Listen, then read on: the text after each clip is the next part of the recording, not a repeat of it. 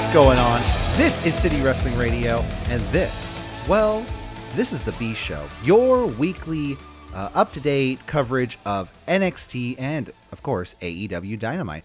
I'm your host. I'm Corey Smith. I'm being joined via Zoom call, chat, monitor, DM, sliding in there, is my weekly co-host of the B Show, the AEW Dynamite expert and don't call me that, Corey. Former New Japan Pro Wrestling expert. Come on. Hey, you said it yourself. You didn't want to be called the New Japan Pro Wrestling expert, but nonetheless, your name. I just feel like if I'm ever an expert on anything, that's just an insult to actual experts. I'm just a fan. Corey. Well, you are a fan with opinions, and you are Mr. Michael Vergara. How are you today, sir? Doing just fine. Because it says that. Just fine. It says that down there. Down there. Nope. I'm just gonna let you swallow in your own. I'm pointing to it. You got it. Yeah. You got it. There we go. I got you now. You're on this side. Yes, I am on the right side of There you go. I finally figured it out. Always. Oh, well, nonetheless, AEW Dynamite, NXT. We're going to talk about news. Before we get into that, I'm going to tell you to like, share, and subscribe because that's what we do. We're a podcast, and we have to tell you to do that in order for us to keep going. We need to be validated. Well, not so much for us, but for the road to validation. We are on the road to validation. That's right. We're getting the road to 100 on YouTube. If you're not subscribed to us on YouTube, that train going. Even if you don't use YouTube, just make 10 accounts, hit subscribe, and then there you go. I think that's if you're in India right now, just grab like 100 of your friends and make sure those 100 of your friends grab their 100 of their friends and just straight up farm. You know, we're just going to be, I think we believe in transparency in City Wrestling Radio. Absolutely. And I am being 100% transparent by saying just farm the followers. Just farm the followers. Yeah. FTF. Farm. Yeah. Hashtag FTF. If you're a prince in Nigeria and you want to send us $1 million too, that'd be cool. But nonetheless, like, share, and subscribe at City Wrestling Radio on Facebook and Instagram, and we are at CWR415 yes, on we Twitter. Are still on Facebook, amazingly enough. You know what? The 55+ demo for NXT is uses Facebook a lot. You know, they got to communicate with their nephews and their nieces and their grandchildren or their kids or I don't know. Oh boy. Posting social distance food truck late night out and about. I don't know. Putting your pirate poppin' shop where you got to like, oh, listen, I baked this cookie. Please buy these cookies. I've done that. I've known a lot of people who are just doing that now. Called at Mama Corey's Kitchen. Check us out on Facebook. Is that really like your mom is doing like a? No, that was me. That was me. I did it a long time ago. Are you Mama Corey? I am Mama Corey. I was going to call it Daddy Corey's. Lifting the veil. I was going to call it Daddy Corey's, but this is like a Mrs. Doubtfire moment when you find out that old lady from England is not who she says she is. Hello. But yeah, no, follow us, subscribe because we do weekly shows, and you know we do the retro Sunday Night Heat review. Me and Jose Oseguera each week on Sunday mornings. And actually, this upcoming week, we're going to have a special next Monday, the WWE Draft Post Show.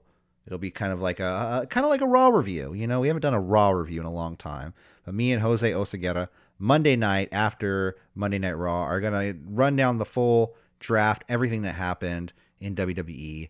And even though they'll probably get drafted back a week later to their shows, and Kevin Owens will probably end up on either show no matter what. And yes, Kevin Owens will be on both shows along with, I don't know. Well, no, they're found his missing cat this morning, by the way. That's part of the news. I think that's the headlining news story. I think Kevin Owens found his cat today. Congratulations. Chocolate. I used to love Chocolate. Was that his name, Chocolate? I think so. Oh, wow. It's a good name for a It's a good name for a cat. I mean, it sounds like it's a good name for anything. Shout outs to the people who made chocolate, naming it Chocolate. Shout outs to the people who were like, let's put some sugar with these, like this little bean right here, you know? Hey, Ted. Yeah. What do we name this? I don't know. Chocolate? Chocolate. Sounds good. But that's how it happened. True story. And that's how Kevin Owens was like, what am I going to name my cat? Chocolate. Hey, Ted. No. But I guess that'll be our headline story. But our following story, let's just get right into the news, shall we? I'm actually surprised there is news, but it happened. Yeah, things happened, and it It's strange how things are happening, but they keep on doing that. But we keep on with our... Come on, world. Stop happening. Stop happening for a day, man. But the curse of the NXT Championship continues because Finn Balor announced this morning that he suffered a broken jaw it was fractured in 2 different places. Ahead of last night's NXT episode, Finn Balor posted an update on Instagram. It was an X-ray of his fractured jaw. That's my jaw. It's not fractured. See, it's perfect.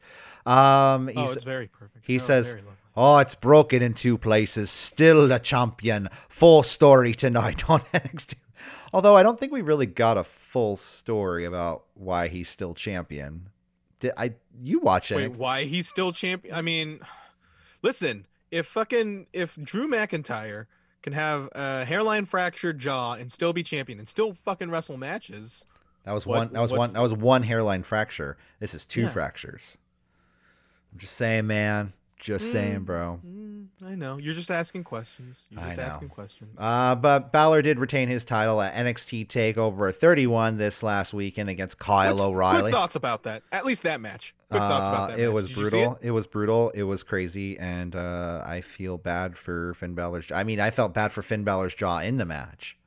Okay, well, as somebody who actually watched that match, I thought it was. Did you watch the match? I watched the match. Okay, I was gonna say it kind of just sounded like you were just like you're faking until you make it. Okay, no, hey, I believe you now. Thank you. But I thought that match. I actually saw that TakeOver, the entire thing. Amazingly enough. Yeah. Oh wow. And I know. Sorry. But that Kyle O'Reilly match against Finn Balor, it wouldn't be crazy for me to put that right up there with some of the best matches in the G1 going on so far. I thought that match was outstanding. I thought that was a breakout performance from Kyle O'Reilly. The post-match angle, we'll probably get there when we get to the NXT review. Well, Kyle O'Reilly's been kind of interesting. He's kind of like the not the sleeper pick, but like nobody expected for Kyle O'Reilly. For people that didn't watch Kyle O'Reilly before NXT, nobody was really expecting that out of him. You know what I mean? And him and Finn Balor put on one hell of a match. And I mean, I don't know what else to say about it. The only thing is Balor's still champion, and I mean, I don't mind that, but they made it clear. They made that clear, right? Balor. Okay. He's still the champion because he's there you go. Because they can't apparently the prognosis for something like that is about 6 weeks. They can probably fill out some kind of time about that. Yeah. I don't know. It's tough. It's a tough break for no pun intended. It's tough for Finn Balor to be injured again in the midst of a possible title reign. Well, I mean, and WWE Championship. Think about also the last couple, like who is supposed to, like I said this a couple weeks ago, who is supposed to be champion right now? Karrion Kross, Yeah. So that title is kind of cursed. Keith Lee. Well, I mean, Keith Lee had it before that. It was taken off Adam Cole for a little bit. It was taken off Adam Cole for some reason. You know what I mean? Just to pop a rating, and then all of a sudden, it's just the curse of the title, man. Karrion Kross is hurt. Now Balor's hurt. I mean, we'll wait and see if he has to. We'll wait to see if he has to relinquish the title, but I don't know, man. Anyways, he probably won't. I'm willing to bet that they won't. Yeah, we did too many times. So let's continue with some more WWE news. Just real quick, WWE new Performance Center signees. They officially announced the latest group of signees, which is a bunch of Evolve superstars. Brandy Lauren, which we knew for a while that she was signed. She was in that hot tub, just paying her dues, being in that hot tub. Oh, with Damian Priest and his leather pants. Kurt Stallion, Anthony Green, Leon Ruff, who we saw wrestle tonight on NXT, Josh Briggs, and referee Jake Clemens. They all signed to the WWE Performance Center contract. So, good on you guys. You're living your... Look at you with that cheap product placement right there. They're just happy to be there. They're just happy to be there, Corey. You don't want to wish Let's hope for the best for them. I, My opinion of signing into the WWE in the first place is neither here nor there. I can sit here and they're living their dreams. They might be just happy to be there, and we wish nothing but the best. That's all I got to say about that. I don't know much about these guys. Leon Ruff, I mean, we've seen him in action a couple times. He looks pretty good. He lost, but he looked pretty good in the ring tonight. He did the JOB a couple times. Couple good spots. Yeah, I remember. Brandy Lauren, she's a good-looking young lady. What can I say about that? You know what I mean? Without sounding too creepy. And everyone else, I don't really know. Oh, I know Brandy Lauren's kind of dating Joey Janela, but maybe not. They're flirting. There's a lot of flirtation, and I know they've been on a couple dates. Hey, at least they hung out a few times. He's been commenting a lot on her Instagram post. I noticed these things. Are you calling Joey Janela a reply guy? Come on, man. Well, fuck, is that what it's called? Is that what I'm called? Do I do that? Dudes who just reply on girls' social medias, just like, hey, you look great, heart emoji. Oh wow. Okay. Notice me, senpai. No, notice me, please. That should be an emoji. Just that, footage, like a screen cap of you doing that. Yeah, that should be an emoticon that we will spam in the chat in the Twitch stream that we are live in right now. Say hello to everybody, Kenta, Corey. We're not live. No, we're not live. Well, we should be. Now you've dropped the ball. Okay. Wasn't like the stipulation was that we reach 100, we'll do a live show. Yeah, or the G1 finals, whichever comes first. Anyways, let's move on. More WWE news. Renee Young is going to be back on WWE branded product. They made okay, go ahead. Just read it out. Read out the press release. So Fox Sports announced that Renee Paquette and Booker T will host the pre-show Friday, October 16th on before SmackDown. The special pre-show will be 30 minutes long. It is actually in celebration of season 2, because we're gonna have seasons on Fox. I think Fox is just like, we need to pop the ratings somehow. Like, let's. We need gimmicks. We need a hook. Yeah. So Cletus the robot football said that he'll be back. I mean, I'm sure. Who else is on Fox? Sports. Howie Long. Terry Bradshaw. Yeah, because he has to have that new show where he's like Jerry from Parks and Recreation. Jerry Gergich. Okay. All right. That's just what I believe you. That's what I think. So Renee Young, I guess she'll be back before the October 16th episode. So hey, it'd be cool to see her again on TV. So they made the distinction, like in that WWE press release, it said Renee Paquette, as the WWE universe lovingly knows her as Renee Young. Yeah. They make that distinction that she is a Fox employee. Yeah. And so I think, by any indication, I would just assume that this would be virtual, like all the other stuff that she's been doing. I mean, it could be something like, I don't see it. I'm sure Fox has a better contract than WWE. I'm sure you could tell Fox, hey, coronavirus. They'll be like, it's real. Yeah, and Vince would just be like, what are you talking about? Get in the studio. Come on. We got a fan on. The ceiling fan's turned way up. It's your only biggest fan. So, what? Me? The ceiling fan. Oh, yeah. Hey. The ceiling fan. I'm just checking my levels now. Anyways. Okay, go ahead. Anyways, let's continue. One last piece of WWE news. Eric of the War Raiders, right? I can't remember. Yep. Viking Raiders. No, Viking Raiders. They're the Viking Raiders. Yeah. As we lovingly remember the segment of the year when they did that carpool karaoke. Viking Raiders. Yeah. Oh, wow. That was made forgot about that. 5 years ago. Viking Raiders. We are. Yeah, something like that. I'm never going to forget that. Okay. When we do our worst of, there's a lot to complain about in 2020 is the worst of episode. It's going to be like 3 times as long. It's going to need, it's going to require, well, you know what? I'm not here to complain about that. Wrestling. Eric of the Viking Raiders posted Instagram. He says, with a big smile, he posted, today, this is on Tuesday, I had some hardware removed from my cyborg arm. I've been putting off the surgery for... So he's a cyborg now? Hey, he's... Who's the MMA person that's a cyborg? Cyborg... That's... Her name is Cyborg. What's her name? I forgot her name. Basically, he's getting a lot of metal removed from his arm. As you may Chris know, Cyborg. Yeah, as you may know, years ago, Eric did suffer a horrific motorcycle accident. I believe this is, but even I think this is during his Ring of Honor days or before his Ring of Honor days. But anyways, was there. So yeah, he had a really bad motorcycle accident, and ever since then he's had metal in his arms. He's getting it removed now because Ivar has been out on injury. He's going to be out for like 9 months. So, I mean. That's kind of the thing. What else are you that's gonna do? one of the reasons why Vince McMahon is so gun shy about pushing tag teams. You lose one, you lose two. Yeah. Well, I mean, yeah, but tag teams. I mean, it's a staple. It's a staple of wrestling. I think tag teams invented in San Francisco, California. You know what I mean? A tag team wrestling match where two men on each side. Tell me about it. I don't know the exact history, the exact match. I think it was like Joe Bob and Cletus versus, Cletus the robot versus, I don't know, Ivory, Storm, and Michelin Joe.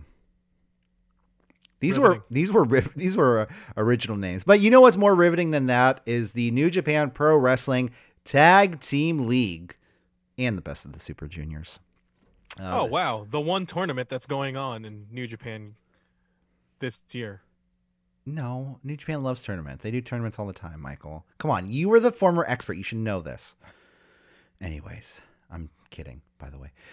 New Japan Pro Wrestling announced that both Best of the Super Juniors 27 and the 2020 World Tag League will be taking place concordantly. That's the word I'm looking for, right?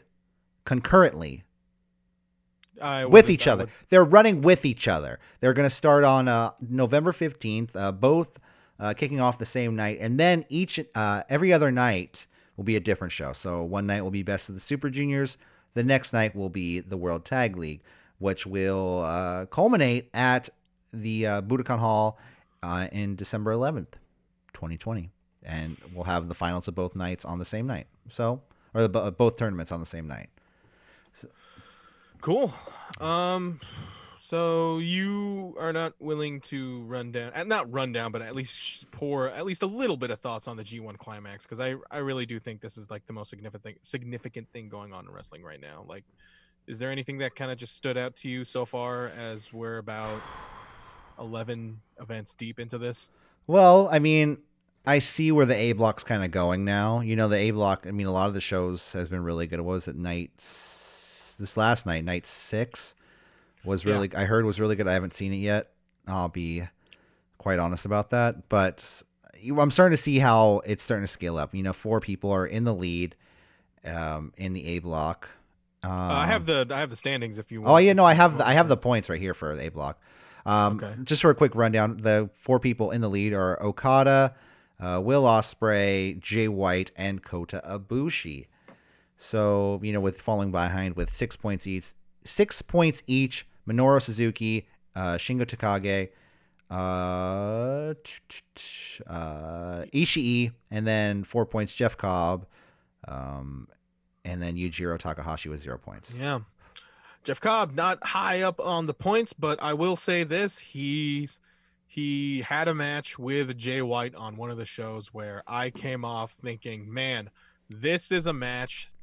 This is a Jeff Cobb match that I've always wanted to happen, but I never watch. Yeah. It is a fully realized fantasy of what I think a Jeff Cobb match should be. And I really liked that match between him and Jay White. And I think Jay White is, I think he's having quite a G1. He's having I think he's having the J1 mantra. The J1. Will Ospreay, he's Will Ospreay. He's incapable of having a bad match. I really, really liked his what's a good match of his? Did his match against Shingo Takagi happen? Yes, it did happen. Yeah, it wasn't their best that match. Was incredible. It was good. But it wasn't as good as it's a level beneath. They did it the Best of the Super Juniors final, but I thought that was excellent. I didn't watch. I wasn't able to watch last night's, or technically today's show. Yeah. But I did watch. I didn't watch all of today's show, but I did watch Shingo Takagi versus Kota Ibushi, and let me tell you, man, that might be the tournament of that might be the match of the tournament so far. But as far as like MVPs are concerned, I think Tomohiro Ishii, like that guy, he is just proven it's almost automatic to this guy. You put him in the G1, you're given constant quality. But that's every year. You expect that at Ishii. Yeah. Like MVP, like you can't. I honestly think Jay White has like outperforming himself this year. He looks shredded. Like he looks really good, and he's having great matches in the ring. Even though the minor interference stuff here and there, that's kind of kept to like it's minor with him. It's getting kind of minor. It's not like Evil. It's not like the Evil matches. Yeah. What is your opinion on the story that they're kind of telling about Okada? Him trying to. Why watching Japanese? I don't know. What is this? No, the first of all, the English commentary they get put out. Like I watched the English commentary once because it's like a little bit after the fact. In fact, that's how I mostly just catch up. The story of Okada trying to get this money clip submission maneuver. Oh, the Cobra Clutch. Yeah, it's this terrible looking Cobra Clutch, and I think the story is he wants to be a little bit more than the Rainmaker. He wants to be a more versatile. He doesn't want to be dependent on that move. What is your opinion on that story? I mean, it doesn't somehow I mean that the Cobra Clutch thing, I don't know. It doesn't really do much for me, the move itself, nor the storyline. Like I don't get it. Like why? I kind of do appreciate it. Like Okada, he wants to prove himself as like a little bit more one-dimensional than just the move, even though really the move it's what got you to the dance. He's tied for fourth place. He's tied for first place. I mean, he's technically number 4, but then he has a loss to Ibushi and Jay White. So he has a loss to Ibushi and Jay White. So it's not really favoring him in a tiebreaker situation. Mm-hmm. And let's what do you think about the B block? B block Yoshihashi. My God, this man is working his fucking ass off. His match against Evil, the ever so exhausted looking Yoshihashi, where he's just because he's working his fucking ass off. Yeah, and so his match against Evil I thought was amazing. His match against Hiroshi Tanahashi I thought was nothing short of spectacular considering what it is on paper. Hiroshi Tanahashi, like I said this in the opening night podcast, like that guy is, you could tell like this quarantine did him a bill of goods because he worked the fuck out for this one. And we'll get there with Hiroshi Tanahashi later on the show. But Kenta, he's pretty good. Zack Sabre Jr. He's not a headline, like he's not the story of it all. I personally think. Do you think Naito? Him and Juice Robinson are 4-1. What do you think of that so far? Naito and Juice Robinson. Tetsuya Naito and Juice Robinson are tied. Well, they're the only ones. They're trying to get over this Blues Brother character, I guess. I don't know. Hey man, if it impressed Tony Storm, it'll. Are they dating? Was he in Cancun? Did he go to Cancun recently? Probably. I don't know. But anyways, no. I mean, what do you think of Jay White's new look and everything? I mean, is it any different? I don't think it's that different. You don't think Jay White's or not Jay White? Sorry, not Jay White. Juice. Sonata? Juice. Oh, Juice. Oh, I think it looks terrible, but it's Juice, so it's kind of on brand. Yeah. Like he has like those that wife beater. Like he just looks like Billy Kid. Like he just looks like a knockoff Billy Kidman WCW 2001. It's okay. I'm not into it at all. This is what I was pulling up. Well, I was trying to stall. Good job, by the way. Thank you. Let's see. The final B block and official, not the final nights, but the actual night of the last 2 nights of the tournament. I have the cards right here. Do you want to hear this? Yeah, sure. Okay. So the final night of the actual tournament, where people are still competing to go to the final of their block, we have Will Ospreay versus Jeff Cobb, Kota Ibushi versus Yujiro Takahashi. So easy one for Kota, or Yujiro can pull out his first win in the final. That'd be great. Shingo versus Taichi, which will be good. Jay White versus Minoru Suzuki, which It's going to be a hard one. And Okada versus Ishii. Ooh.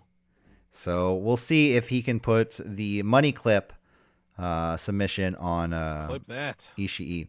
And the B block night, we have Yoshihashi versus Kenta, Juice Robinson versus ZSJ, Toru Yano versus Tetsuya Naito, Haruki Goto versus Evil, and Tanahashi versus Sonata.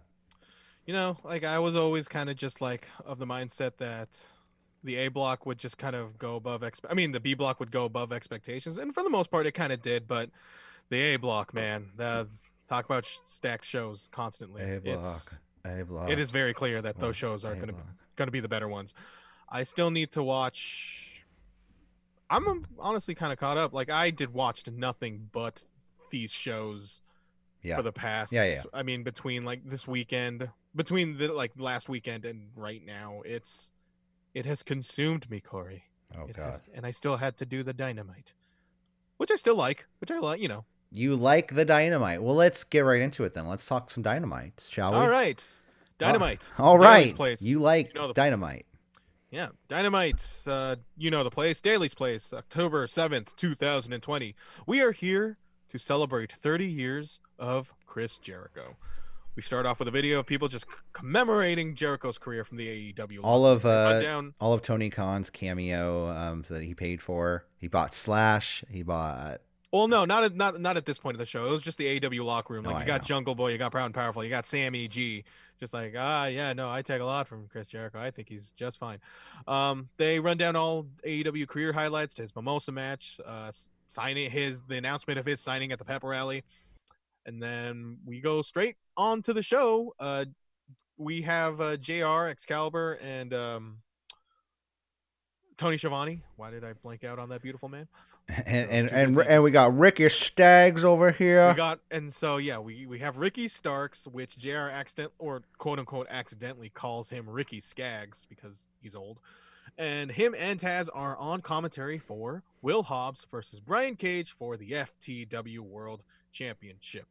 As Big E would say, big meaty men slapping meat. Yeah. They exchange shoulders and forearms and elbows. Excalibur tells the backstory of this is a pretty sad one too. He tells the backstory of Will Hobbs and his brother having dreams of a wrestler manager combo, but his brother died due to gunfire as he was shielding Hobbs. That's real heavy stuff. It's a sad story. It's what got Will Hobbs into wrestling. Cage does a fall-away slam and standing moonsault press to Hobbs. Very impressive looking. Cage does a pump handle face slam pump handle face first slam to Hobbs. Yeah. He follows it with an F5 for Hobbs to kick out. Hobbs no-sells a German suplex and does one of his own, just like an Ishii match. They clothesline each other, strike exchange, and then a last will and testament from Hobbs, but Cage kicks out. I like the name of that move. Last will and your name is Will. You're just going to have a bunch of fucking puns. Still like it. It's good. I like it too. Hobbs gets frustrated from the kick out and goes to the top and misses a rock splash. Drill claw, FTR title. Did I say FTR? FTW World title retained. The drill claw. That's his move. Yes, it is. I thought this was a pretty decent Haas match. I wasn't particularly blown away from it, but as far as openers is concerned, like you could do way worse between these two. Yeah, definitely. Braun Strowman and Keith Lee and just have a count out for 1 minute in. But yeah, what did you think of the match? It was good. It was a big Haas fight. A lot of, like you said, and Brian Cage and it was good. I liked it. Do you see anybody taking that title away from Brian Cage, or you think that that's just going to be just his title from now on? For a minute, it's not one of those titles that's recognized. So is the FTW title going to be one of those titles that's going to get circulated? It's never acknowledged properly. That's, Yeah, so I don't see it leaving a feud between Taz and his guys. You know what I mean? Maybe one day he loses it and then Ricky Stark somehow wins. It's a character gimmick for them. Yeah, honestly. exactly. So post-match, Taz gets on the mic, Ricky gets on the ring. Taz gives Hobbs his props and gives him option A to be part of Team Taz, or option B is that he says no, so Starks and Cage could beat his ass. Before he can answer, which we never got a definitive answer, Darby Allin comes out as Taz calls him a rotten punk, and they just start being separated by the two. And you got Darby Allin on your show, and Darby Allin looks like he was dressed to go like to the Hot Topic prom there, wasn't he? He is Hot Topic. If Hot Topic he was is the Hot Darby Topic. Allin. You're right. You're right. Okay. Yeah. That's, again, Will Hobbs did not definitively give an answer, and I was honestly anticipating Will Hobbs to just fucking beat down Darby Allin. It's just like Darby, like, let me make my own decisions. Yeah. Asshole. Next, we got a video. You have Slash, Dennis Miller, his own dad, Ted Irvine. You got Bully Ray chugging the bubbly, and you also have a shout out to the ace himself, Hiroshi Tanahashi, right behind him, the fucking New Japan logo. Bring in the speculation door. Open up the speculation doors. Is the door open? Harold May out of there. And then as soon as he's out of there, he left the door open, and you see Tanahashi and his fucking New Japan logo just saying, "Hey, congratulations, Chris Jericho. What did you make of this?" Well, once I saw that, and then how many other times did they mention New Japan on the show? At least two more times. At with least Moxley two more and times. Archer. Moxley and Archer, and then I think the Bucks mentioned it at one point. Sure, why not? Or at least they mentioned it in Japan, Yeah. So, but then they brought up New Japan by name. They cited, like, they had these photos and it said courtesy of New Japan Pro Wrestling. You know what, Michael? They say IWGP title on WWE. That doesn't mean necessarily we're gonna have a working relationship between New Japan and WWE. It's not exactly. I'm not exactly saying a working relationship. It's just more of just like the doors open. They can just look inside the house. They're not exactly entering the house. Harold May sounds very creepy, by the way. He's given the boot, but then he has to put the door stopper to prevent the door from closing, just so Jericho can just have a celebration, and you can have Hiroshi Tanahashi just like, "Hey guys, that looks pretty fun." I think we might be thinking too much into this. What I think is really happening is that Chris Jericho has spent most of his career in WWE. They were not allowed to use any footage or mention anything of his WWE career. So what they're going to do is take everything they can from past and present of Chris Jericho, and that's not WWE. You know what I mean? Yeah, clean your pop filter, okay? That's why it stinks. I don't know. You just made that look. But that's what I think is going on. I think they just need stuff past and present that's not WWE. So, hey, listen, they got Hiroshi Tanahashi to put a shout out. That's probably like the one cameo I would buy. If Hiroshi Tanahashi was on Cameo, it was like $150. But do you want him to speak Japanese or do you want him to speak English? Oh, Japanese. Just let you do you, Tanahashi. No, I want him to. I'm sure he's a fine English speaker, not as good as Nakamura, but I want him to speak English to my Cameo, just to see him try. Yeah. Wow. It's my money, dude. It's my money.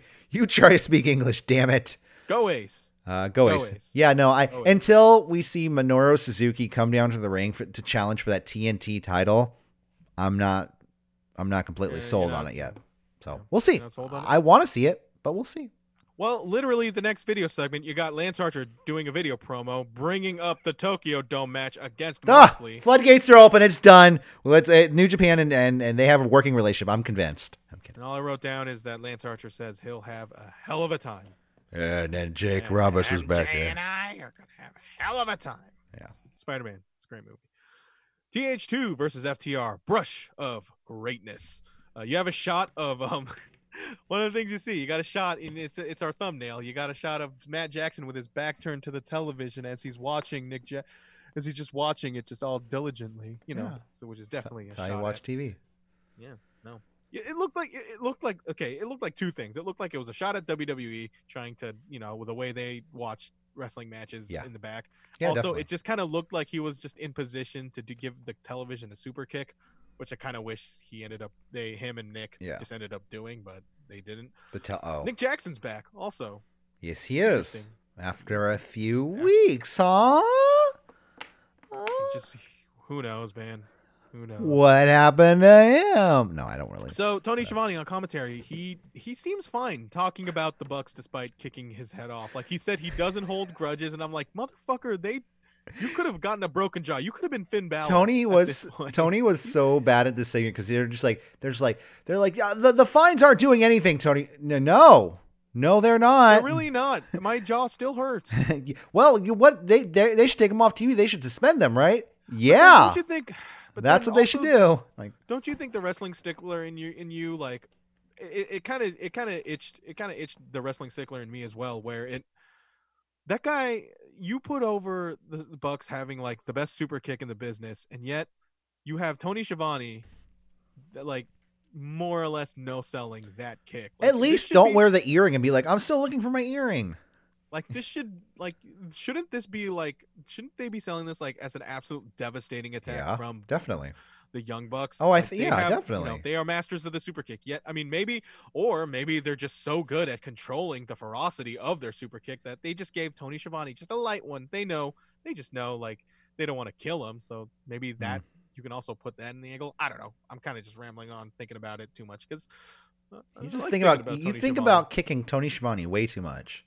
Hey, I tried capturing the perfect moment in that thumbnail last week of Tony Schiavone getting kicked. I had to watch that a bunch of times. Anyway, yeah, TH2, the Hybrid 2 versus FTR, Rush of Greatness.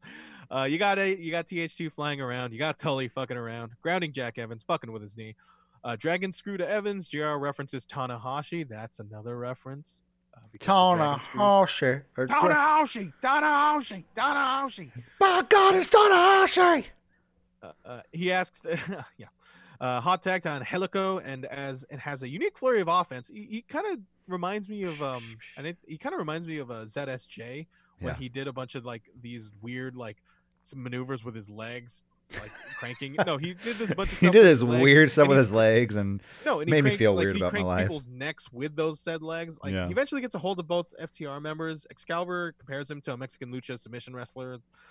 Foot stomp backdrop combination to cash, followed by an assisted 450 for another kick out. More shots of the Bucks watching.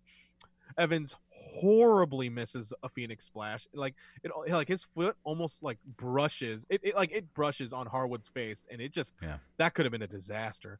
Powerplex to Evans, titles retained, greatness brushed. I thought this was another great match for FTR.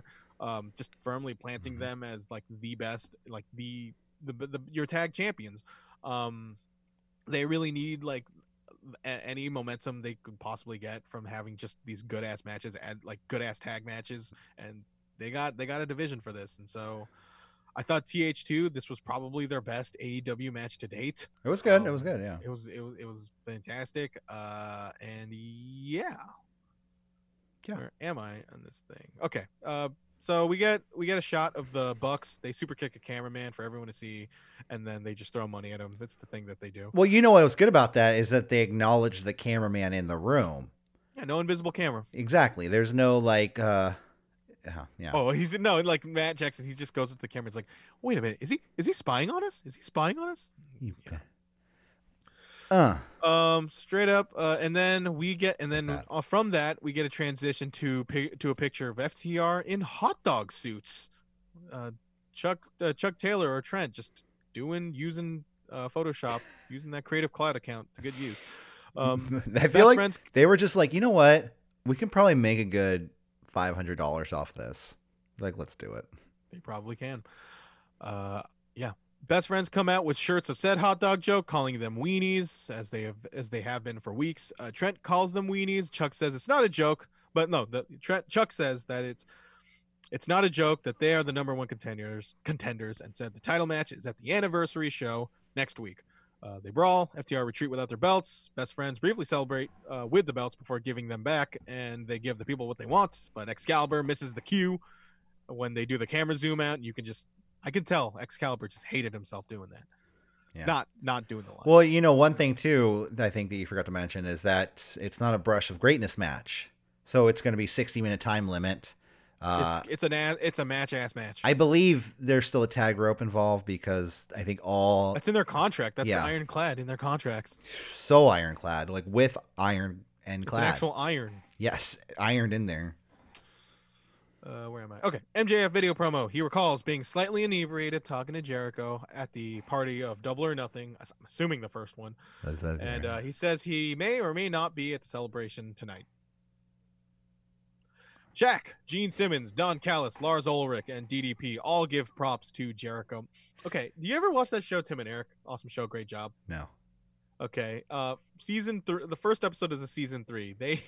This is what this whole entire fucking like old dudes just giving props to Jericho reminded me of.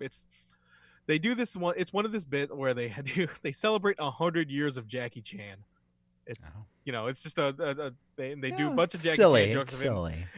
And what they do is that they just go like around the street and they make a bunch of these old dudes in the street, just make them like say their most fondest memories about Jackie Chan, but then to make sure that they're celebrating 100 years of Jackie Chan. That's funny. And that's exactly what I was reminded of. It's funny too, because like I heard Lars's voice. I'm like, that's Lars Ulrich, and I went over and I looked. I'm like, yeah, there he is. 30 years. 30 years. That guy fucking years. I remember what he did. He took my Napster away. He took my Napster away. God darn it. And look where it is now. Yeah. Spotify now. So. Yeah. Yeah. Hey, we're on Spotify, by the way. Yeah, check us out on Spotify. Yeah. I love Spotify. So, main eventing, or kind of main eventing. I don't know. Top of the hour. Cody versus Mr. Brody Lee dog collar match for the TNT Championship. Main eventing hour 1. I thought that was very interesting. Well, think about it. The debate. They're going to lose a lot of it, especially AEW loses way more viewers during a debate and things like that. By the way, speaking of the debate. Oh, you voted. I got the mail-in ballot. I got my sticker somewhere. And immediately just dropped that ballot in. They're fucking going down. They're messing with the mail. They're messing with the mail, okay? Just it's don't. California, so. Yeah. I said the same thing. I was like, yeah, if my vote didn't get counted, I'm sure California. And I was like, if somehow, anyways, I don't want to talk about politics. Go out and vote, people. It's yeah, that's true. It's your civic duty. Even if we don't like them, if we don't agree on who you vote for, just go fucking vote. At least that's one thing that should change in America is the turnout percentage for elections. If you don't like them in there, vote them out, as Willie Nelson would say. Anyway, Cody versus Mr. Brody Lee dog collar match. Cody Brody. I said this before. I'll say this: the dark hair better suits that tattoo of his a little bit. It makes it stand out less. I'm not saying it's good, but it's better. Oh, that's what I'll do for 100 subscribers. I'll get one of those temporary tattoos. Okay. I was gonna say you're gonna actually get no. Fuck tattoos. No. Cody, he's retweeting people who actually got that tattoo. And I mean, yeah, you kind of have. If I'm Cody, you kind of have to at that point. Cody's like, oh god damn it! Damn it. Jesus! What did I start? What a nightmare! What an American nightmare this has been. Anyway, you got a video package with Arn saying Cody didn't think the match through. That little bit of that video, I thought Arn just was fucking great. He did not think this through. He might have to have a career opposite. I'm totally blowing it. I'm not giving it the justice it deserves. Yeah, you're not. Cody enters with Brandy and Arn. You got the monks. You got the celebration. You got Cody entrance. Tony says Cody has 8 title defenses to Lee's 2. Anna Jay and John Silver with the dog collar enter with Lee. You have Dr. Michael Sampson in a fit of like, oh, good. Let the people know who was partly responsible for that Hardy debacle. Just he even has his own nameplate. It's great. Yeah. You got Greg the Hammer Valentine, who they acknowledge his dog collar match against Roddy Piper. He's just sitting there, just bored. Like they do more shots of him. He's just like, yep, I'm watching a wrestling show. They start with a tug of war. Cody gets whipped onto John Silver and gets the boot to the face from Lee. Silver somehow is the first to bleed between the two. Wow. Cody goes to the top for a springboard cutter, but Lee yanks him off the top. There was a lot of above the eyebrow contusions. There was a lot of bleeding. I don't think these were actual cuts. I think these were just special spreaders that you put on your face that makes it look like there's a lot of blood. Yeah. You don't see a cut. You just see liquid. Yeah. Could be. Which, hey, honestly, it conveyed the same reaction, dude. Even though I kind of thought. Yeah. Well, we all knew Cody was gonna bleed, or it's a fucking dog collar match. Get juiced. Everyone got juiced. Cody goes to the top for a springboard cutter, but Lee just yanks him off the top. Hammer just stares. Oh, Greg the Hammer Valentine. Yeah, he just stares a lot more. Lee instructs Silver to sit on a chair for Cody to drop kick him. At this point, I just thought Silver was just the only reason Silver was there, just to get his ass kicked, of course. DDT to Cody right on this chain. NJ helps out John Silver to the back. Cody gets cut. Cody slips under Lee and yanks the chain onto his nuts. Gets a Russian leg sweep. Lee yanks Cody onto the barricade right to his midsection. Lee sets up a table. They brawl on the apron. Cody then does a cutter to the outside. They tease a table spot during picture-in-picture until Cody does a package pile driver onto the table as Keytruda tells me about their line of products. They did the table spot during a picture-in-picture. That was an interesting spot to do it. It's a very interesting spot. I mean, they want people to look at the picture-in-picture, I guess. Like, oh, I'm the one person that's looking at the picture-in-picture. That's for me. Don't you think the advertisers have something to say about that? Like, you're taking the attention. Hey, listen, I knew what the fuck the commercial was on when that spot happened. I wonder if you pay less for that. That's not just me taking notes. Yeah. Lee is slammed and whipped on the chains as he dons his crimson mask. It's his turn to bleed. Cody's just being really aggressive here. Cody wraps the chains around the ring post and goes for some contraption to choke Lee, but sort of fails. Cody is yanked onto a boss man slam for a 2 count. Lee almost fucking kills Arn throwing the chair. Like, did you that part where Lee just gets a steel chair? He almost decapitates Arn Anderson with this shit. He's like Ken Shamrock fucking throwing a chair at Mankind's head at fucking Sunday Night Heat 98. Just with no regard. Check it out. Alex Reynolds comes in just to get a spine buster from Arn, but is hit by Lee. Chain corner punches to Lee from Cody, and then he wraps the chains around Lee. But let's go. Moonsault off the top to Lee, crossroads to Lee, but he kicks out at 1. Cody tries for a vertebreaker, but gets a super kick and powerbomb from Lee, 2 count. They both yank each other onto the ring post outside. Superplex from Lee. They both pass out from it. Release dragon suplex from Lee. Cody does a final cut and then wraps the chains. This was an amazing visual. He like wraps the chains all around Lee's face. It goes like around his nose, his eyes, his mouth. And then he smashes him with elbows like a bunch of times. And then he sets him up for the crossroads pin win. Cody gains back his TNT championship. He's the first 2-time champion in AEW. TNT, yeah. He did tweet out, "Much respect to Mr. Brody Lee." Well, good on you, Cody. I thought this was a war. I really like this match. I'm calling this the match of the night. I thought it was definitely everything that it warranted. The dog call, everything, the booking of that match definitely warranted its stipulation. I thought the gimmick, a lot of creativity was involved in it. There was a lot of creativity in it. Brody Lee, they made, as much as like people want to say that the wrong person won, we can definitely have that debate. I thought he still in defeat. I still think he looked really great in defeat. And Cody, we'll see where. Oh my God! Post match, we see what it comes from here. Yep, you were clearly paying attention to me. Yep. No, I wasn't. Sorry, I was reading this fucking press release by Hangman Page. Oh yeah, no, I was about to. Okay, the good. Entire thing in the footnotes of our show. What did you think of the Cody Rhodes match, Corey? It was good. I mean, it was a dog collar match, so I mean, it was super brutal. You don't like that? No, nothing wrong with it. I just, going into it, I just expected what it was going to be, and it was. Like, it was exciting to watch it, but at the end of the day, I was like, okay, he won. Let's move on now. Because it's just the whole Brody Lee thing. I don't know. I feel like they could have went a little further with him as champion. So, okay. Yeah, that's the only thing. You thought he dropped it a bit. He dropped the title a bit too early. I think, yeah. You think the wrong person won? Well, Brody Lee, I think, was only champion because of Cody going to do some television show. Seems like it. Honestly, he got the title back, so he's just like, he's back and he got the title back. He's like, oh my God! I did 1 week build on that. So yeah. Well, okay. Dark Order tends to Lee as the Nightmare Family celebrates with Cody. Did you notice Cody's colored pants? Very black and purple. He literally cuts a promo saying this my black hair implies that I'm turning heel, but I'm going with the audience.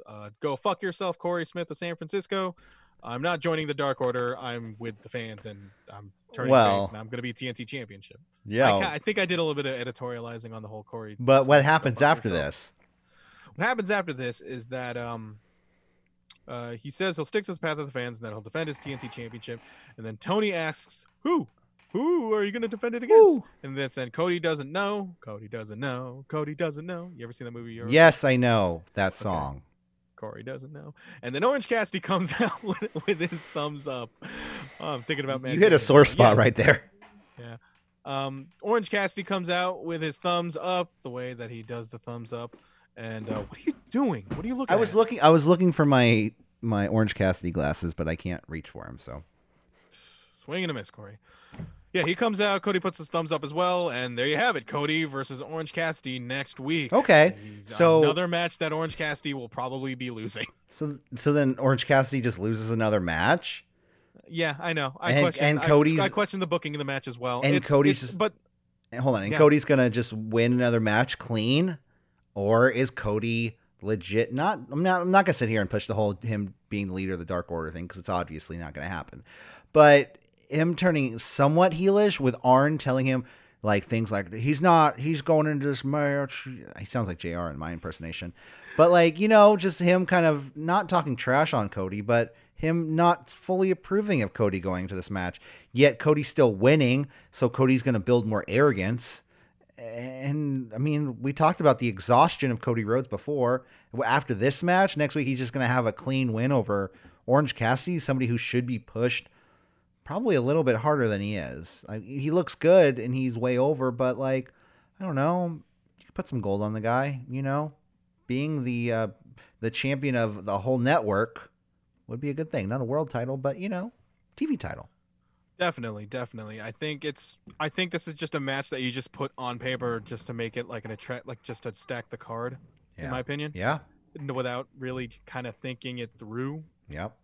But listen, I mean, unless look. Orange Cassidy losing against Cody. Cody is one of your biggest investments, the biggest investments. He's executive vice president, for fuck's sake.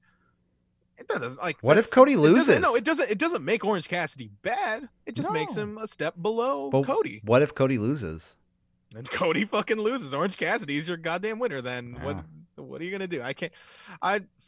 I'll be curious, and isn't that kind of the hook either way, that you're curious of what they're gonna do next with this match? Yeah, Brody Lee could just go out and just fuck around and just make a non-finish. You can definitely do that, and I feel like if you make that you're gonna set that precedent of making a non-finish. Like Orange Cassidy, what do you think? What do you think your chances of Cody next week? Well, thanks a lot. Thank you, Orange Cassidy. We are here to validate. It was me, Michael. It was me all along. Oh well, that is a bummer. Oh, great! It's Corey. Yeah, I thought I was co-hosting a show with fucking Orange Cassidy. Damn it. Wardlow, Colt Cabana, and Hangman Page are your 3 newly announced participants for the AEW World Title. Do you want to read the press release? Oh wow, okay. It's kind of long. It is. Basically, he has dictated reasons for entering this tournament. It goes as followed. The tournament can provide Hangman Adam Page with his first opportunity to challenge for the AEW World. Wait, what? What? Didn't he have Didn't he face Chris Jericho for the title? Okay, let me read this. Wasn't that deep contemplation after half bottle of Scotch bourbon whiskey and chucking a dozen watermelons at a red oak at the back of a pickup? Hangman Adam Page has decided to enter the single elimination tournament to decide a number 1 contender for the All Elite Wrestling World Championship. Hangman Adam Page has dictated his reasons as entering as follows. I didn't read the whole thing. I'm only going to read one of these. It's on his Twitter. The tournament could provide Hangman Adam Page with his first opportunity to challenge since his catastrophic and embarrassing loss to Chris Jericho. I do that. I react too early. I'm like an American. I'm not going to read all of this. I think it's hilarious. Oh, let me do this one though. As a child, Hangman Adam Page, unintelligible. The voicemail devolved into a slurred monologue with the occasional yell, followed by 2 minutes of silence. It's one of his reasons. Hangman. This guy, he knows his comedy, and I feel like that's it. Yeah, he's great. Yeah. Anyway, Hangman Adam Page, he's in your tournament. Well, he has he has a whole list of things he's going to do to get ready too. So go check on his that. Twitter. You know what, listener, you follow Adam Page. Go and read that. Or you can just follow us at CWR415 on Twitter, and I just retweeted it. So there you go. We're about 55 minutes into the show.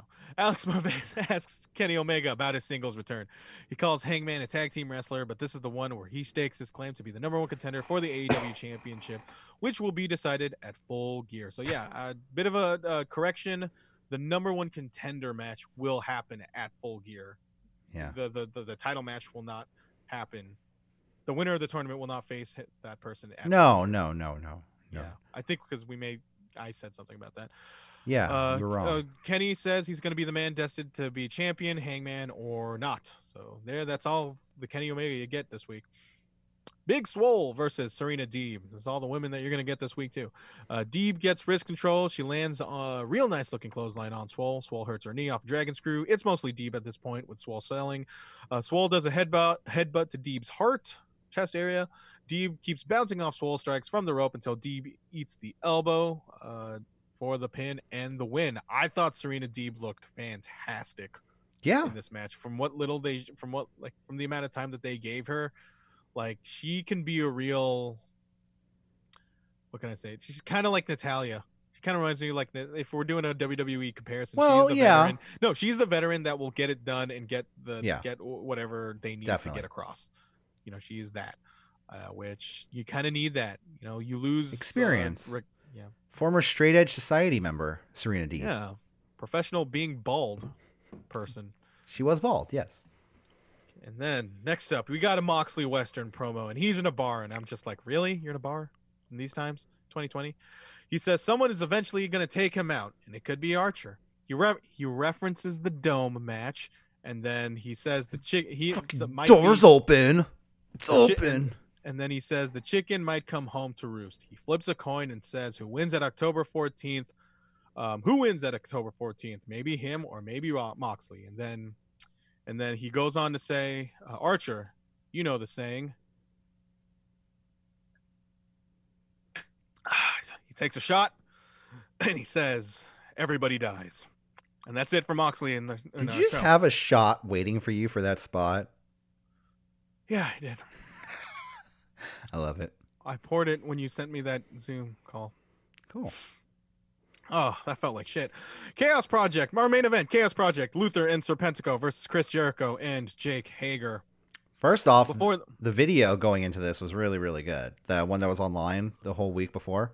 Yeah, Jericho for like the minute and a half makes Luther, Dr. Luther. He says like he was having matches against Atsushi Onita at Korakuen Hall, a mecca of Japanese wrestling. Shit. Yeah. That's not so much a New Japan reference as much as a Japan reference. So we're not going to count that in the books. By the way, I just noticed the dates wrong on the fuck me. Anyways, let's continue. Sorry. Yeah, so basically Luther, I just threw you off. Luther is being built up all week, having Matt saying he kind of started around the same time I did, even though he was a bigger deal than I was in Japan, on the indie scene. He goes, I want this win against Luther for me because I need to beat Luther. And I was like, okay. I mean, you built it up. But if you told me this like even half a year ago, I would have been, like, oh, Luther versus Chris Jarrett in his 30th anniversary. Okay, sure. Why not? So for it to happen and to see them come full circle now is great. So there we go. We just travel to the future. Anyway, where am I now? I'm looking for my notes as I. Well, we're starting the match. Luther. Yes, Luther.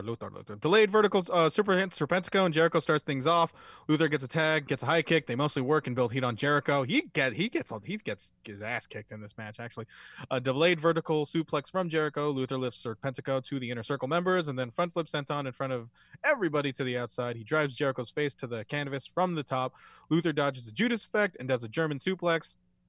Diving Meteora to Jericho. A diving Meteora off like an electric chair. It was an electric chair Meteora. Jericho, he should be taking that spot at this point at his age, 30 years. Hey, Luther drives Floyd. And then Luther, he then gets Floyd the Bat onto Jericho's stomach as Aubrey's distracted. Sammy Guevara distracts Aubrey again, and then Luther eats a Judas effect for the pin and win. This was a match, Yeah. They just wanted to have Jericho main event a match against a guy that he Like, it was honestly obviously has a bunch of respect for. He obviously has a bunch of respect for Luther, and he just wants to give. It was more just like kind of like a. He makes that promo about like, oh, Luther did not sign AEW out of a favor, but I can totally see him main eventing this Dynamite out of a favor with Chris Jericho, which is fine. Yeah. Like it's, you know, it's. I think this is going to be the highlight of Luther in AEW, though. Like, I'm not trying to say he's horrible. I don't see him being pushed to what, tag titles? No. You think him and Serpentico are going to be FTR? I don't think so. I don't know. We'll see. Yeah, this was a match. So Jericho's about to do a post-match speech, but then MJF comes out with Wardlow and some giant wrapped up object. A moving object. Wardlow is just carrying this object, and like you don't know that it's a person until he just fucking puts it into the ring. Yeah, I thought that just looked fucking hilarious because I didn't know it was a person until it reached the ring. Oh, yeah. When I was watching, I thought the guy was walking in the ring, or the thing was walking in the ring. But. Yeah. So MJF is out. He's for the celebration of Corazon de Leon of Le Champion. Great fucking line, MJF. Oh, the Lionheart, yeah. Yeah. And then he reveals that it's his returnee, that I forgot his name, dressed as a clown holding another gift. So it's a gift within a gift. It's like a Russian doll. And he invites MJF invites Chris Jericho for a career-defining announcement next week. So again, as much as he insists that it's not about him, it's kind of about him. Was this a playoff of This Is Your Rock, This Is Your Life? I guess. I don't know. Okay. The gift is revealed, and it's a picture of MJF just flexing his muscles. And so Jericho, he looks at it lovingly a little bit, and then he smashes the picture onto the clown. And then they stare down. Jericho says he hates clowns. And then they get friendly, and then as soon as they just tease a rivalry, they laugh with each other again. And then they celebrate. They whip out Bubbly. All the heels come out, celebrate 30 years of Jericho, and then just like the fucking ending of SNL, the fucking credits roll on AEW, and it's credited. Everything's credited to Chris Jericho. And I love Excalibur is just like, oh, I didn't know Jericho was doing camera number 4. Yeah, that. He's ambidextrous, is what he is. This was absolutely silly, but I was super into it. Yeah, that whole credits roll scene, like, yeah, definitely. I thought that was hilarious. This episode like blew fucking by. Yeah, you know, definitely. I thought this was a really great episode of Dynamite. If I were to say of all the great all-time Dynamites, I wouldn't put this on my top 5. It was definitely, I think it was definitely the, I guess I'll get to it in the end, but I thought it was a good show. I really liked that Brody Lee match. You know, it was an exciting episode. I'll say that. It was a very exciting episode filled with highlights, and next week is going to be even more stacked. Also, you got a title match. You got TNT and the world title being defended. You got the tag title defended. Like, they are treating this anniversary like a goddamn pay-per-view, which they should, because it's the anniversary. So yeah. Dynamite. This train just keeps on rolling, baby. Yeah. I like the show a lot. And let's keep the train rolling to Florida. We'll stay in Florida because we have no choice but to stay in Florida. Yeah. NXT took place at the what are they calling this? The Capitol Wrestling Center now. CWC. The CWC, the Capitol Wrestling Center, and I mean it's a decent Cruiserweight Classic. It's a decent look. Well, yeah, they're basing it off the Capitol Wrestling Corporation, but they also base the Cruiserweight Classic kind of off of that too. It's just it's cages. It's more of that metal aesthetic that you've grown to love, you know. Yeah. With NXT. The lighting's better. I like the lighting. I like the stage setup. It looks good. I'm not gonna, they have this old school feel to it because even in big matches, the ring announcer's in the middle. The microphone comes down. When you're a show that only appeals to the 50+ audience, you have no choice but to go old school. I remember I had to go old days. You got Greg the Hammer Valentine though. He knows what he's watching. He's like he's on that TV thing, those handheld TVs with the antennas. You mean a portable television? No, it's a handheld TV, Sonny. Anyways, Wade Barrett's actually here this week. Unlike NXT TakeOver. Like the stunt doubles from NXT TakeOver. Okay, I have a theory about that. What if they were just like different announcers for different languages, and they were just there doing commentary. I mean, is it a coincidence that they have the same amount of men and same amount of women, which is just 2 men and 1 minute woman? Yeah, because I think if there's stunt doubles, if there were stunt grannies there, they would have gotten. Let's talk about NXT. Yeah. Hey, yeah, get that bottle out of the shot there. I'm Hangman. I'm the Hangman Adam Page of this. Very middle of the road show. I feel like not a whole lot happened. That's NXT for you. Well, good night, everybody. But Tommaso Ciampa versus Kushida kicked off the show. So originally scheduled to start this show was the return of Ember Moon. It was actually advertised 15 minutes before this show kicked off. I got an email. NXT tonight. Ember Moon kicks off the show. And I'm like, you guys, I got an email. You guys have already told me that it was going to be Tommaso Ciampa versus Kushida starting the show. So now I'm just, okay, whatever.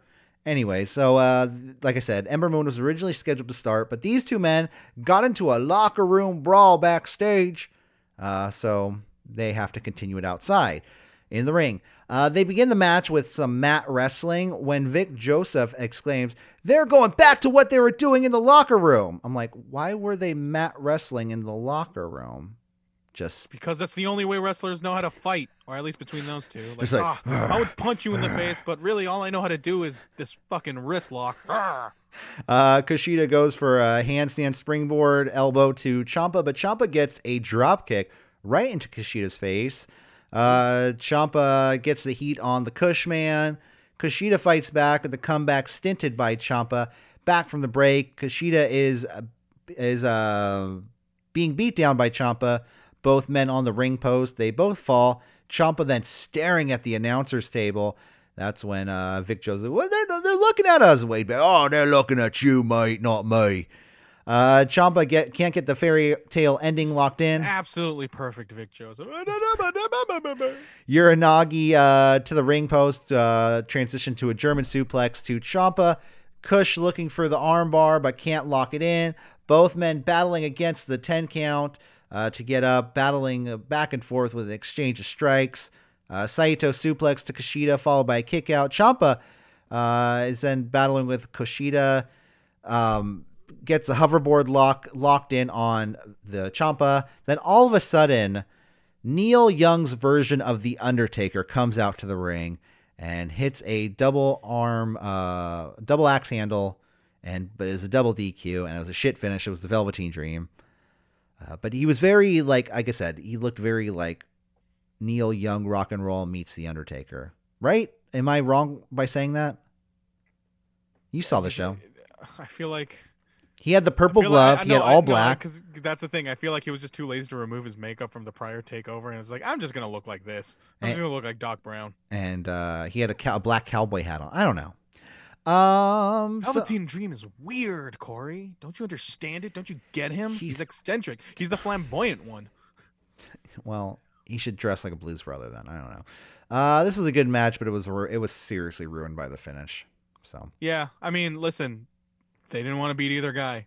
This is what happened. Then don't book. And I get it. Don't book the match if you don't want to beat either guy. Tony Khan. Well, I think it's going to be a great match, and I think both men have a lot to offer, and we'll see what happens. That's not how Tony Khan sounds like. I was on the phone call with him, okay? I know what he sounds like. Yeah, and how did that go? It was great. We had an exchange of words after the recorded one. I call him TK. We're on an initial. He calls me KS. I call him TK, whatever. Let's move on to Ember Moon, making her return to making her return since the Achilles tear that we ourselves had the misfortune of witnessing. Yeah. So she said she was out for 14 months. She said she was out. She said it was a career-ending injury. Yeah. Yeah. She did say that too. Hey, good on her. But she said she was in isolation for 14 months, even though we saw her get injured. She knew COVID before everybody else. Even though we saw her got injured 12 months ago. I mean, I guess 2 months difference doesn't make anything. But she notices the changes here in NXT. She actually makes a joke saying, "Oh, I'm surprised they let me talk tonight because it's been so long." And she is ecstatic to be back. And, why wouldn't you? Why wouldn't she? Yeah, absolutely. Although her as a character, she's just like happy-go-lucky now. To me, that's my what I favorite get. WWE character. Someone who's just happy to be there, aka everybody. I'm Drake Maverick. I'm happy to be here. Said she found clarity while riding her motorcycle throughout the country, and also said, as you do, she said she also found Ember's Law, which I thought this was gonna be like a real thing, but it's not. She just says, I could do whatever I want because I'm Ember Moon. Oh, okay. Is there a Corey's Law or a Michael's Law like that?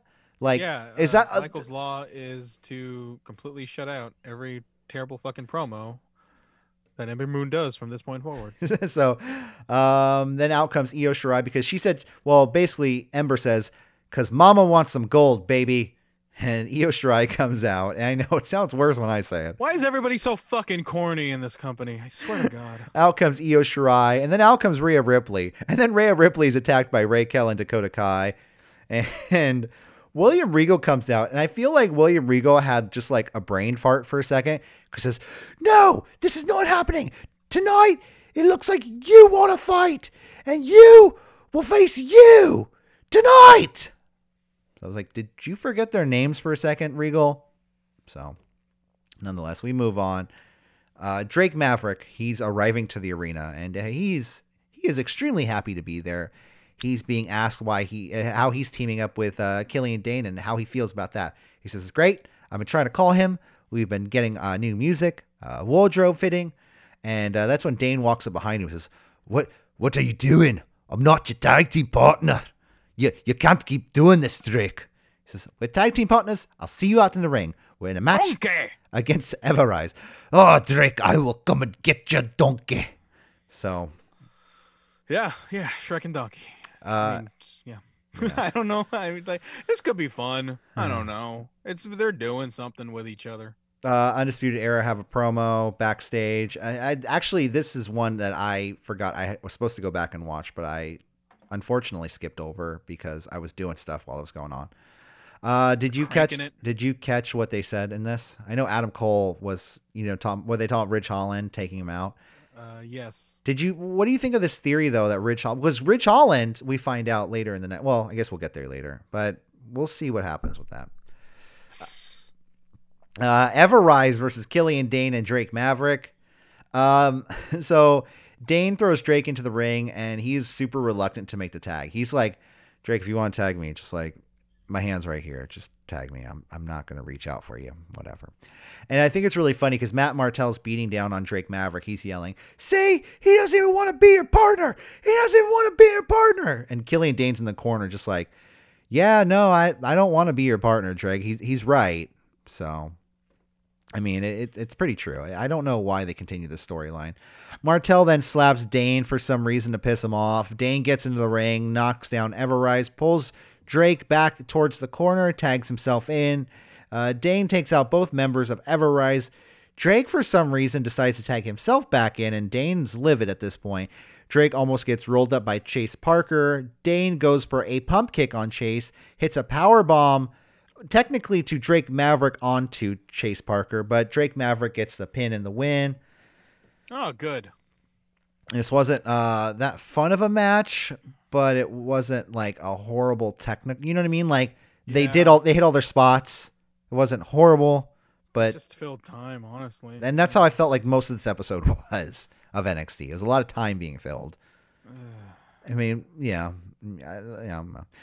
Drake is so excited, and what is up with this new fucking music? Did you hear this?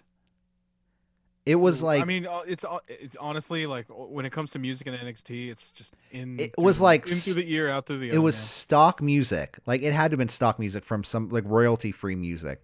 Because it was like some sort of like think of like a kids movie, a live action kids movie, like a trailer that has some really bad music. That's their music. What the fuck?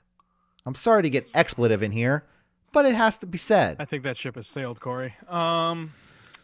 Well, also Killian Dane punches his partner because, yeah. What do you think of this match? Like I said, it passed time. They want to establish Killian Dane and Drake Maverick as this team. It's just like, is this what you want in your tag division? Just more dudes just being lumped with each other? Like, is Everrise? Are they just ever jobbers? They're good. Like, They are. I mean, they obviously are like who they are because they're good at what they're doing. I think they're WWE's take on the Young Bucks. I feel that for some reason. I don't know why. Like if they came out with more tassels, I wouldn't be surprised. Then we cut to a video package of Toni Storm in Cancun, Mexico.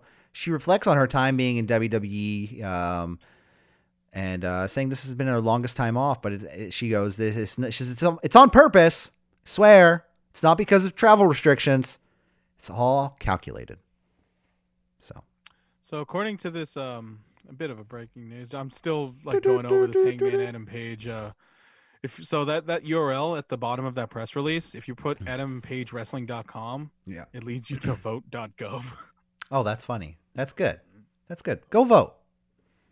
If we didn't say that, we didn't say it enough. Yeah. So then we have a Did You Know segment for NXT talking about Johnny Gargano. But as you may know here at City Wrestling Radio, I don't do that bull crap WWE Did You Know.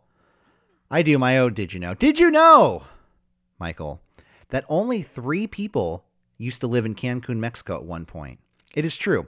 In 1970, January 1970, there were only 3 people living in Cancun, Mexico, and they were caretakers of a coconut plantation. Today, this is a round resort that hosts over a whopping 700,000 residents due to its rapid development. Unsurprisingly, it's also one of the best value long-haul holiday destinations, so waste no time and checking out deals. Never mind. I copied and pasted too much. But that's weird. Story of my life, Corey. You learned. Story of my life. Did you know that? Did you know? I did not know that. Well, did you know? Now you do. Keeping Up with the Garganos is next. They're walking their dog. They both agree that Sunday it sucked. But they said having gold is inevitable. They arrive home and notice a 65-inch brand new TV in front of their house. And apparently it's from Indy Hartwell. Candace is super suspicious about this, but Johnny doesn't really care because he's a dude and dudes love their TVs. That's true. It's a variable fact that us men, you and me, Corey, we just love our television. Oh, look at that. Look at that. This TV. Right there. See, yeah. Sorry, I'm just going to go hug it once we're done recording because I love it so much. Turn the camera off, please, when you do that. Anyways, no, because I got to talk about Austin Theory versus Leon Ruff. Oh, no. Well, Leon Ruff, he got some spots in on Austin Theory. I will say that. Got some hope spots, actually. Leon hit a near fall on Theory to start the match. Neck breaker to Leon, springboard clothesline. He had actually really good springboard clothesline to Austin Theory. Although he does, that spot that cruiserweights do where they bounce on the middle rope to the top rope, Michael? Yeah. He botched that. And I felt like Theory just said, fuck it, and hit his finisher. And he I think he yelled at him, "You were going to lose anyways." Fuck him. So, in my mind, what I saw happened was somebody botched, and he says, "Fuck this! I'm gonna just take the pin and win. I'll do it myself." Just like Thanos. Yeah. After the match, Theory gets on the mic. He says, "This is what I can do when I have time to warm up." He goes, "This is a warning to everyone that Austin Theory is the future of NXT, and no one can do a damn thing to stop me." And then out comes your favorite wrestler and mine, probably wrestler of the year. He's probably the best thing about NXT going on right now. Honestly, until we hear otherwise, Dexter Lumis comes out to the ring. What? Yeah. Oh, no. Yeah, no. Dexter Lumis comes out, and they apparently have a match because apparently when you say that no one could stop me, that's an open challenge. I didn't know that. Well, Austin Theory knows a thing or two about people. Never mind. Yeah, he's gross. Let's see. Lumis comes down, beats down on Theory. They go back and forth. Lumis is down, and Theory's just being cocky as shit. Snapmare to a double stomp to Lumis. Spinebuster to Theory. Leaping monkey flip to Theory. And I'll be honest, Lumis ain't looking bad. He's looking pretty good. He's not horrible. It's just fucking... what am I supposed to get the fuck out of this character? Exactly. Yeah. Apparently he's on Cameo. So. Not anymore. Oh, yeah. Rolling dropkick to Loomis. Should we just buy one while we still can? Rolling dropkick to Loomis, but Loomis gets on his feet first, and Theory is just shocked. He's like, "You're on your feet first. Oh my god!" You landed. We have the Cobra clutch slam to Theory, and the submission victory for Dexter Loomis. After the bell, and literally right after the bell, Cameron Grimes hits the cave in to Dexter Loomis. He says, "When I ask you a question, you answer, you freak." And actually, I will say this. Cameron Grimes displayed a little bit more of a different side of his character in this brief little segment. I always thought this was always what Cameron Grimes was all about. No, I mean, okay. I mean, yeah, no, I could definitely understand like him being a bit more aggressive and just, not so comedic. It's more of like when I mean, the post match, the interview, that's. Yeah, they had to beat it into your fucking head. No, we didn't get there yet, though. We have Mackenzie interviewing Dakota Kai and Raquel Gonzalez. They said they're going to have a match tonight because it's scheduled, and they have to go do that to make money because it's their job. That's that classic Ric Flair promo when he just cut on Dusty Rhodes in the 80s. Oh, I'm gonna beat you because I'm here to make money and it's my They job. told me I was going to get the 3 count and woo! Yeah. Then we have Cameron Grimes. He's being asked, goes, "Why did you attack Dexter Loomis?" And they, like I said, they have to fucking beat it in. Like, because if you didn't get it before already, that when he told Dexter Loomis with the mic turned all the way up, he says, when I ask you a question, you answer.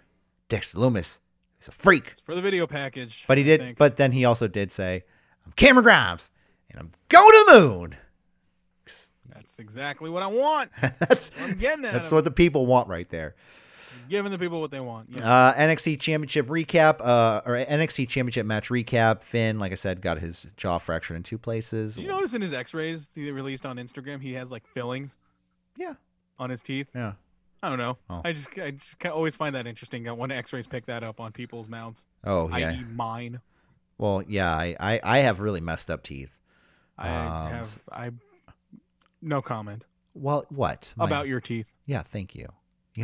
They're beautiful. About my teeth. They're like snowflakes. Especially my teeth. Our teeth are like snowflakes. They're all beautiful in their own way. And another thing that was beautiful was that match. So, the NXT Championship match. But we move on to Ridge Holland. He's being interviewed as he arrives at the arena. So I had to go kind of re-watch this because I didn't hear what the fuck was being said. They go, Ridge Holland, you attacked Adam Cole. It's like, "Oh, yeah, I'm Ridge Holland. I'm gonna, all right, Ridge Holland." And I was just like, what did he say?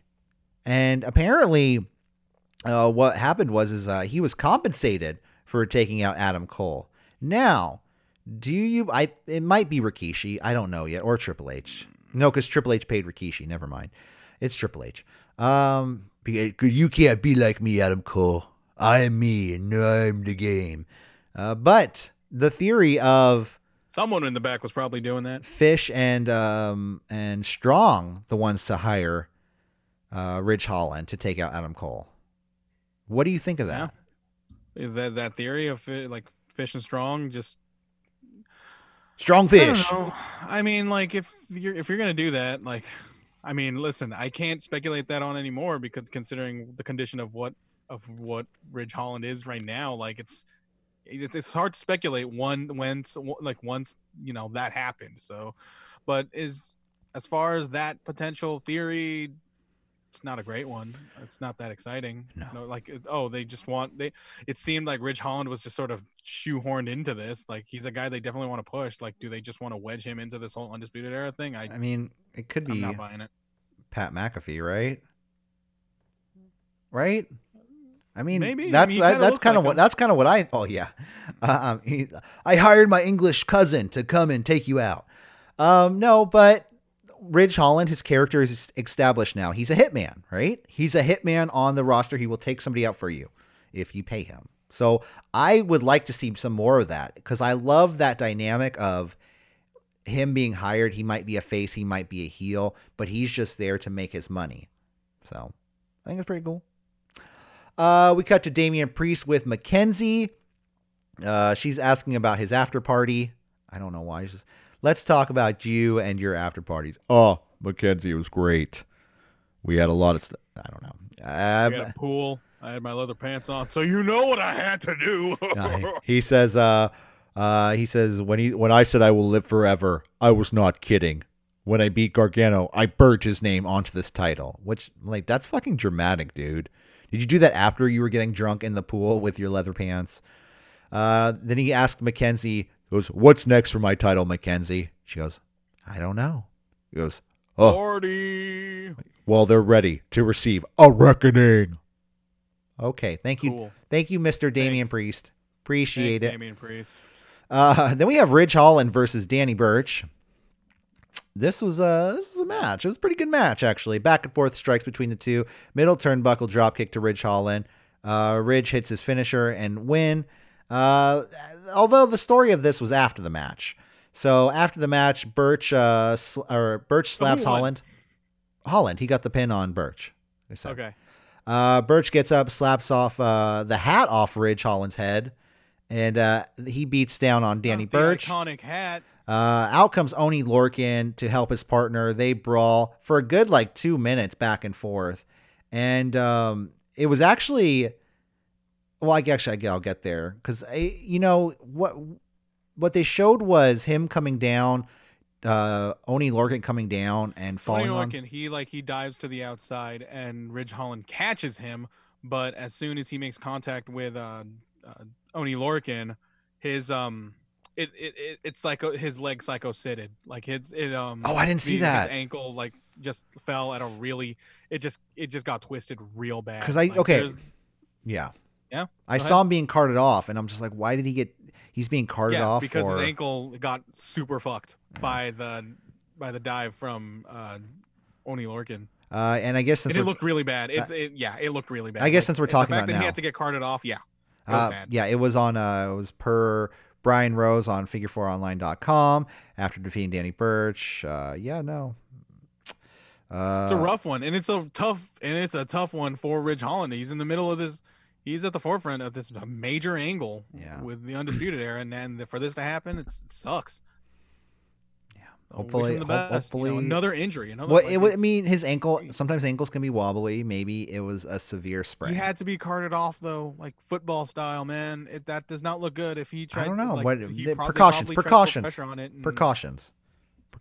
I don't know, man. Yes. Yeah. Let's rewind just a second. Candice and Johnny, they are watching their new TV, and there is a USB drive attached with the TV. It's also from Indy Hartwell, and it had spotlight footage of her for some reason helping Candice LeRae during the Women's Battle Royal a few weeks ago. So, I mean, if they really meant to do that, cool. Or I don't know. I mean, I don't know. What if there was just some weird spots where they were like, Indy, why do you look so weird in that spot right there? She's like, I don't know. I'm sorry. Well, don't do that. Fuck. Now we have to work a storyline into it. Okay. Sorry. I don't know. It was weird, right? Yeah, no. That's kind of how I feel about most things involving Candice LeRae and Johnny Gargano. I was like, maybe a tag team. Yeah, maybe weird. Candice and Indy versus Nia and Shayna. I don't know. But every time I think of the NXT women getting a shot at those tag titles, I'm just reminded, no. Yeah, Thatch Can Wrestling is back. It was closed for a few weeks for cleaning. He says life grinds you down until you quit. So when you see the opportunity and it presents itself, strike first. And he gets this guy. No retreat, no surrender. Yeah, he says. So life is going to grind you down, and it'll tell you to quit, but I'll be damned if I'll let that do it to me. I was like, damn, that's pretty good. It's pretty good to think about. Oh, he didn't mention this on the news, but did you hear that Glow got canceled? Yeah. Season 4, they're not weren't they getting ready for a I heard a whole arc? Yeah, I heard a whole thing though about Netflix though. You heard this though about Netflix, how a lot of them, most shows don't make it to a second season because they make most of their money in the first season, and that's weird. Yeah, you would think that second season that's it for Glow, I guess, unless somebody else picks it up, like a Hulu or something else, or AEW. Glow to AEW. What? That could be their new hour. AEW presents Glow. I'm kidding. We talked about Ridge Holland being carted off. Then we go to Shotzi Blackheart versus Xia Li. We also didn't talk about Halloween Havoc. Halloween Havoc host. Yeah, because, she's so ballsy. I like horror. You want to watch horror movies with me? Awesome. So, hey, everybody. I love Shotzi. Don't get me wrong. At the same time, she's got to stop talking to the camera so much. She needs to stop talking. She's just like, what's up, Halloween Havoc? We're going to be there. I'm hosting. Yeah, I'm Shotzi. Welcome to the ball pit. I'm sure she's a really nice person when she's not too busy fucking going to social gatherings and fucking Florida all over IG stories. But sorry, Dad. She's kind of cringe, dude. I don't know. She's happy. That's cool. She's happy, and she's also taking her character to the next level, and the WWE likes it. They're making her the host of Halloween Havoc. Booker T says, "What is that? What is Halloween Havoc?" Well, I'm glad you asked. No, I think it's a special episode. It's a special. Yeah, it's like the Great American Bash, because WCW named pay-per-views don't get to be takeovers. Come on, that's only reserved for in your house. Clearly. Come on. Clearly. So she's taking on Xia Li. Li comes out, and for some reason she has like this, I guess her shirt, it was like tucked into her gear to show off her shirt. Yeah, that was weird. And she says, she yells at the camera, "Come on, too spicy." Too spicy. I was okay. You're white. Okay. So cool. So drop kick to Xia Li, strikes to Xia. Xia fights back, roundhouse to Shotzi. Xia planted on the mat, off the top rope. Falling senton, pin, win. This match sucked. What am I going to say? I mean, the main point of this match was the post-match where you got Boa. Boa, for some reason, coming out to the ring and handing Xia Li a letter written either Mandarin or Cantonese. I couldn't figure it out which dialect it was because I don't speak it or write it. Great. A China faction. How do you feel about this, Corey? Well, I don't know what the fuck it is. Is it a family thing? We don't know. We really don't know. Is it like the implications? El Legado del Fantasma type style? Like, by the way.